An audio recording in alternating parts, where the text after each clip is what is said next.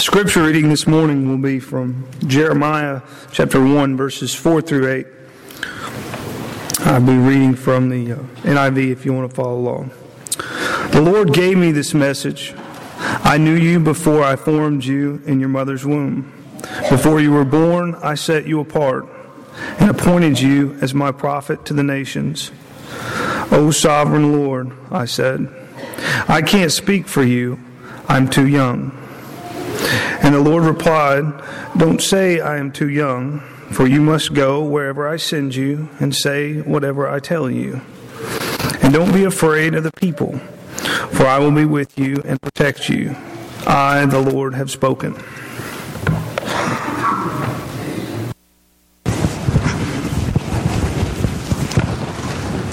Good morning.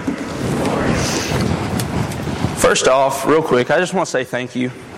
Thank you for your love and your support that you've given me. If you don't have a church home and you're looking for one, I would strongly suggest that you find Savannah as your home because of the Lord and this church. I see myself doing this in the future.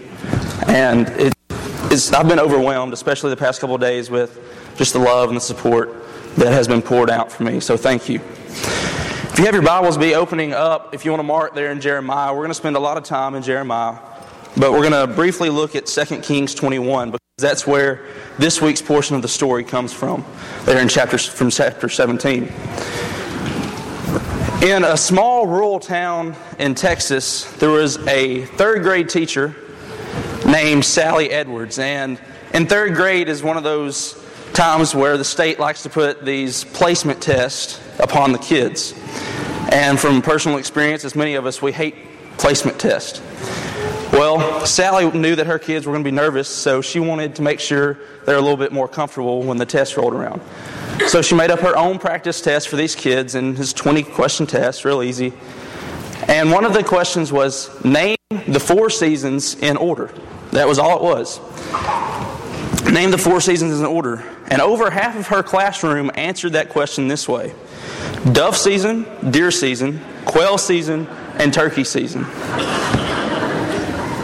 Now, bless those children first off, but so many times the people in the world, or even some of us, myself included, especially in these Old Testament parts, the Bible is kind of confusing. We don't necessarily know what it's talking about. So that's the good thing about the story. And up until this point, we've seen God's faithfulness. Through the Bible and this story, we've been able to explain some things. There's some people in this world that believe an epistle is an apostle's wife. There's some people, if you ask them, will you name the books of the gospel for me? They'll say Matthew, Mark, Luther, and John. But the story has helped us explain these things. And this week, we come to this point where all these things have been building up to. We've seen God's faithfulness with Noah and the ark. We've seen God's faithfulness with Abraham and with Moses bringing the children out of Egypt into the promised land. Well, we know during that time there's been many difficult things going on. And through those difficulties, God's people have kind of turned away. They've kind of lost who they were. And they've fallen. So this morning I want us to focus on 3 main things. That a kingdom's fall is a king's call to evangelize. That a kingdom's fall is a king's call to repent. That a kingdom's fall is a king's call of assurance. So that's the 3 things that we're going to look at. But before we dive into those, we need to look at the kingdom's fall and how they fell. In 2 Kings chapter 21 is where the story there in chapter 17 starts. And the first king that we're introduced to is Hezekiah's son, Manasseh. Manasseh was an evil king, not like his father. His father had taken out all the idols and all the altars to false gods and the Asherah poles. But Manasseh comes back and he rebuilds them all. He builds back these things, and not only does he build them back, he builds them back in the temple of the Lord. Can you imagine being kicked out of your house? This coming up weekend, we're going to have EU. Many of us are going to be kicked out of our houses and overtaken by a bunch of teenagers. For us personally, we seriously are kicked out of our house. We go down to my grandmother's and we're not there. Can you imagine being God and a king, one of your creations, coming in and kicking you out of your house? God said, "This is my temple in Jerusalem, and I will dwell there." And they come in and kick him out by building false idols. The kingdom's fall is due to false idols. After Manasseh, we have his son Amon. And Amon was so evil that his own officials decided, hey, he's a little too much for us, let's kill him. His own officials kill him. And then the people find out that his officials killed him, and the people kill the officials. So now we have all this innocent bloodshed, all this big drama. I can see Hollywood just going to town with that, all this drama and backstabbing.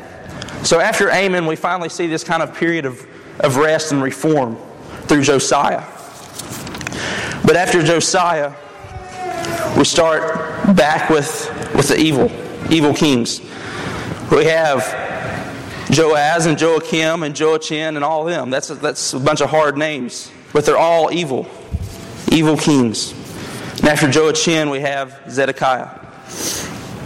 The kingdom's fall was first off because of idolatry. The people had turned away from God. They had forgotten who their God was and did not necessarily worship them. That's not completely true, saying that they had forgotten their God, because we'll read in the text that they were still worshiping the God. They were still sacrificing to Him. But not only were they just sacrificing to Him and Him only, because God is a jealous God and He only wants us to worship Him. They're also worshiping Baal and all these other gods.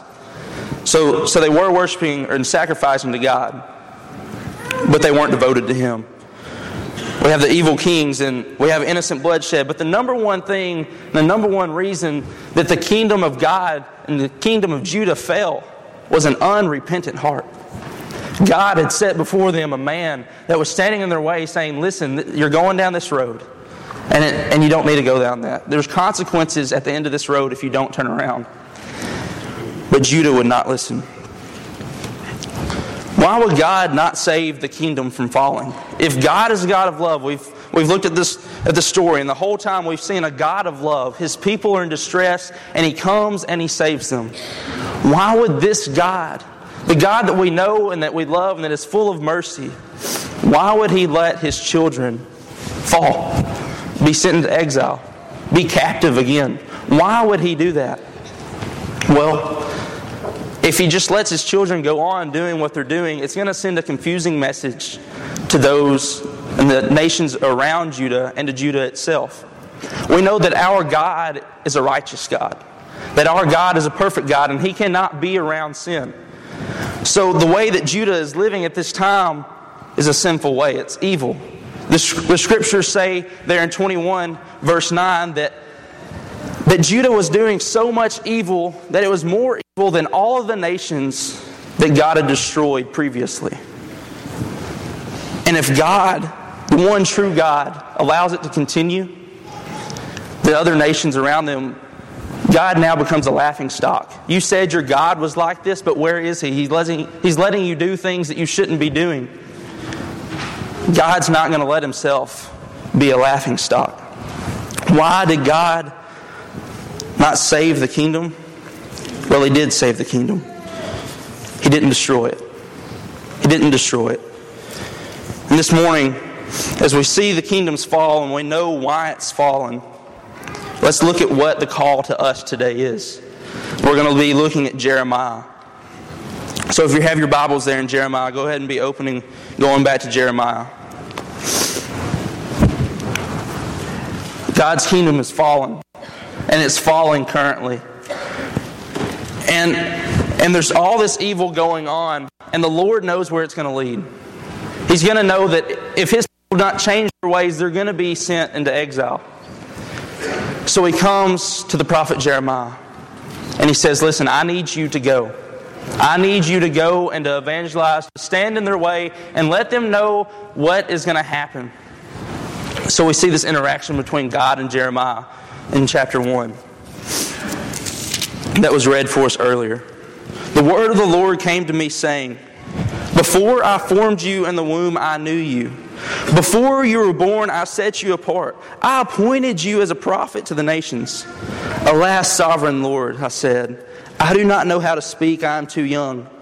But the Lord said to me, do not say I am too young. You must go to everyone I send you to and say whatever I command you. Do not be afraid of them, for I am with you and will rescue you, declares the Lord.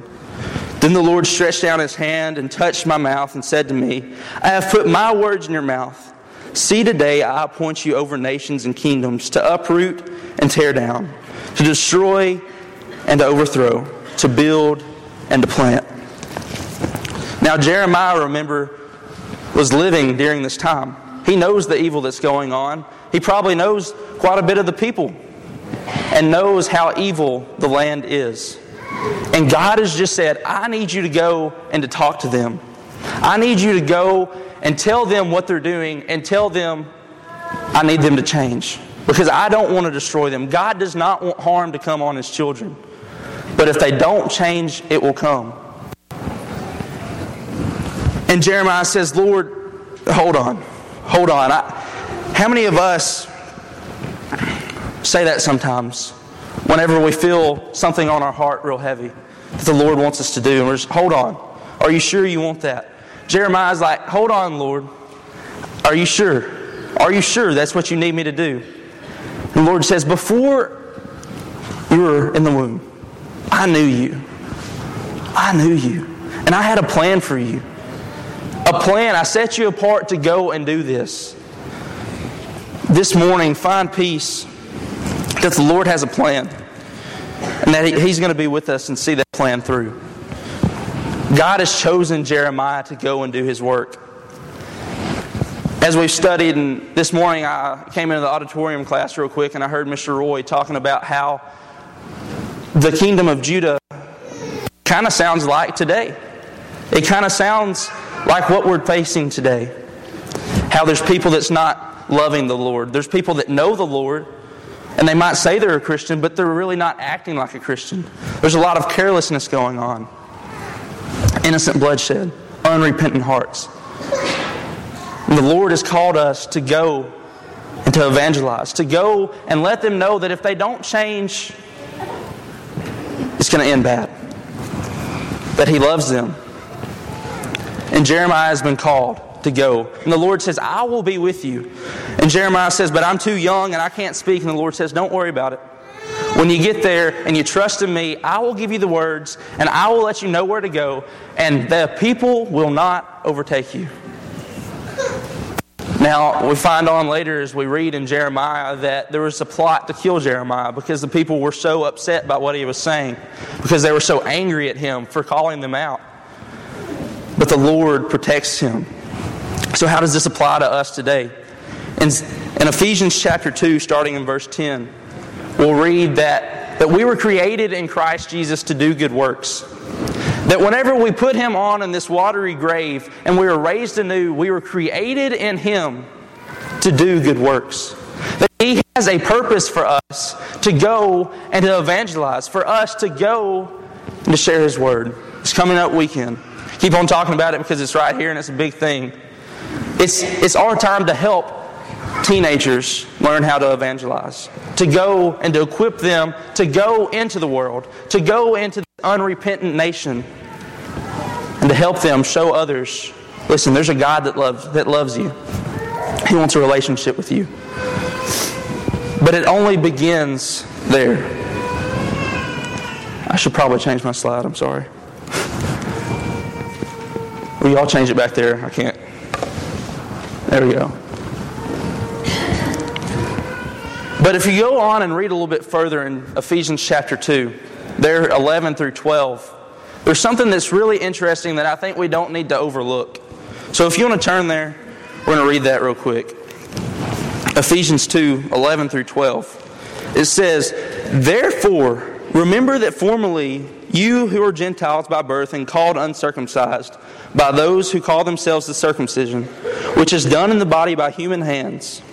Remember that at the time you were separated from Christ, excluded from citizenship in Israel and foreigners to the covenants of the promise, without hope and without God in the world. Whenever you go and evangelize, remember where you came from. As Christians, we're not called to be snobs. As Christians, we're not called to act like we're better than people.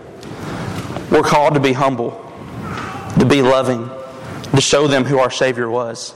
So when we evangelize, remember that we were once too without hope. But now we have a hope, and we have a hope to share. And we have, because we've heard the next call, we've now been called to evangelize. But the people we're talking to, we're hoping, is hearing the call of repentance. If you would go ahead and change the slide. The call of repentance. Jeremiah, back in Jeremiah chapter 4, we see God talking to His people through Jeremiah, pleading with them to change, pleading with them to come back home, and to make Him the one and only God. Starting in verse 1. If you, Israel, will return, then return to me. If you put your detestable idols out of my sight and no longer go astray, and if you in a truthful, just, and righteous way you swear as surely as the Lord lives, then the nations will invoke blessings by Him, and in Him they will boast. This is what the Lord says to the people of Judah and to Jerusalem. Break up your unplowed ground, and do not sow among thorns. Circumcise yourselves to the Lord. Circumcise your hearts, you people of Judah and inhabitants of Jerusalem, or my wrath will flare up and burn like fire because of the evil you've done. Burn with no one to quench it. The Lord is talking to His people, to His kingdom, that's about to fall if they don't change. And He says, please turn to me. You have these idols in my house. You're worshiping things that you've created that's not going to help you. Please turn back to me. Circumcise yourself. Circumcise your heart. Circumcision is a very personal thing, and whenever we say circumcise our heart, it's personal. Only you know what you struggle with. You can have a best friend that you tell everything to. But only you know what the Lord needs to take out of your life. What is hindering you from being His and His only. Circumcise your heart. Let the Lord work in your life, in your heart. But the kingdom did not listen to Jeremiah's words from the Lord. They didn't listen. So we have the kingdom that's fallen now. It's fallen, and the hardships of their sin is now upon them. And we see this story, or not this story because it happened, we see this scenario in Jeremiah chapter 14 where the children of Judah have now faced the consequences of their sin. They're starting to realize what they've really done. And they start to reach out to God and say, Lord, where are you? So this morning, I ask you, whenever we start facing the consequences of sin, or we see the consequences of sin, or we've been told that we're in sin, are you sorry or are you repentant? In Jeremiah chapter 14, if you want to turn over there. Jeremiah 14. Starting in verse 7. Although our sin testify against us, do something, Lord, for the sake of your name. For we often rebelled. We have sinned against you. You who are the hope of Israel, its Savior in times of distress. Why are you like a stranger in the land? Like a traveler who stays only at night? Why are you like a man taken by surprise, like a warrior powerless to save? You are among us, Lord, and we bear your name. Do not forsake us. Well, there was a drought during this time. The funny thing about a drought was the people of Judah were worshiping Baal. And Baal was a god of rain and of crops and of those things. So a famine is a direct attack against Baal. So that's some irony that we have there that we can see. But we have the people of Judah that are finally facing the consequences of the wrong and the evil they've done over the past several years. And they're saying, Lord, where are you? You've always saved us in times of distress. And where are you now? You're our Savior in times of distress. Why is God not their Savior in times of good and of peace? In your life this morning, is God your Savior in times of distress or in times of distress and of peace? Whenever we see the sin and we're called to repent, are we sorry that we were caught in the sin? Or are we repentant? Do we change? Are we ready to let go and circumcise our hearts? Circumcise ourselves to the Lord. Well, we see God's love for us in a passage in John chapter 8. We see that the Lord has been teaching, and as He's doing this, some Pharisees come to Him. They have a woman that's been caught in adultery. And the Pharisees say, Lord, you know the law. It says this woman should be stoned. And the Lord says, whoever is here without sin, you cast the first stone. Well, as it goes, the oldest to the youngest, each one leave.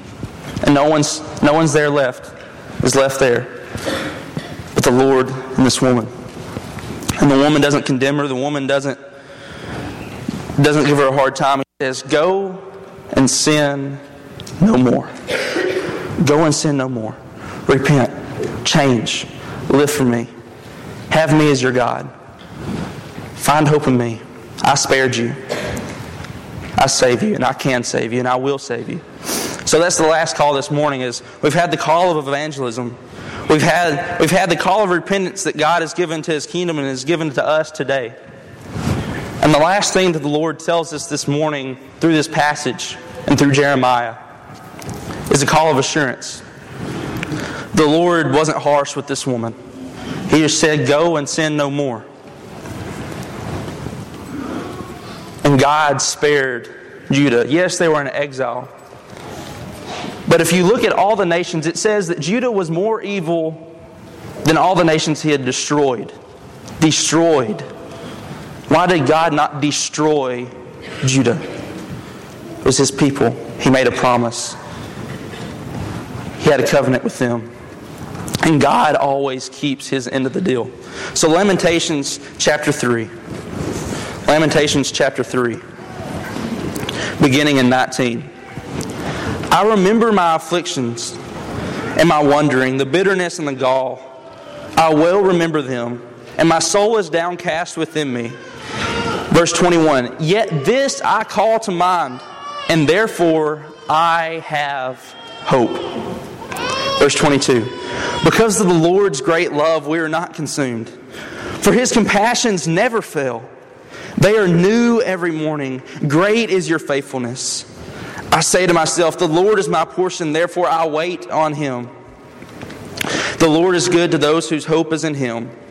To the one who seeks Him, it is good to wait quietly for the salvation of the Lord. Jeremiah says, Lord, I've seen the way Judah's acted, and I know what you've done previously. How you've destroyed those who do not fear you, that do not love you, that have other gods before you. But you spared us for some unknown reason. You've saved us. Jeremiah says, and I find hope in that. I find hope that you have given me this day. This past week, I've been praying for each and every one of you in this room, that God would prepare your heart for this morning, that He would prepare my heart.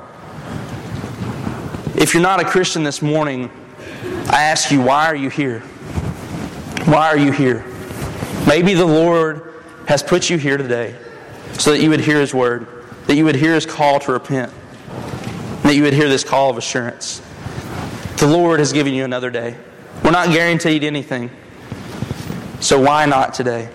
Why not find your hope in Him? He saved us, and His mercies are new every morning. The Lord is good. Although the kingdom of God fell, He saved them. The Messiah still came. There's still more of the story to come of how they are freed from exile and they go back to the land. But God is good. And He always keeps His end of the deal. He's kept His end of the deal with us today. We don't have to make sacrifices on a yearly basis or even more often than that because we're under the new covenant.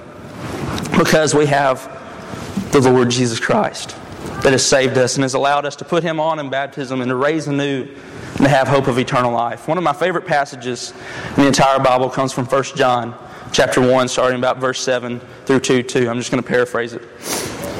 It says that if we walk in the light as He is in the light, then we have fellowship with Him, and His blood continually cleanses us. And He goes on to say in verse 9 that if we confess our sins, He is faithful to forgive us from all unrighteousness. Everything we've ever done. All the evil, all the hatred, all the sin. Cleanse it. It's gone if we confess it to Him. And He goes on there, and starting in chapter 2, verse 1, it says, "Little children, I'm writing these things to you so that you may not sin. But if you do sin, we have an advocate with the Father, Jesus Christ the righteous, who is our propitiation, who has made a way for us to come to Christ. So that if we were a fallen people, like we were lost, He's now made us found. He's now given us a hope. Put your hope in the Lord this morning. Because for those who hope in the Lord, there is life. For those who put Him on in baptism, for those who put their faith in Him, there is life. Exile is not the end. It's just a call. It's just a call to come home and to know that the Lord is God. If you have a need this morning, if you're ready to come home, ready to put Him on in baptism, you need the prayers of the church, whatever it is, let it be known as we stand and sing.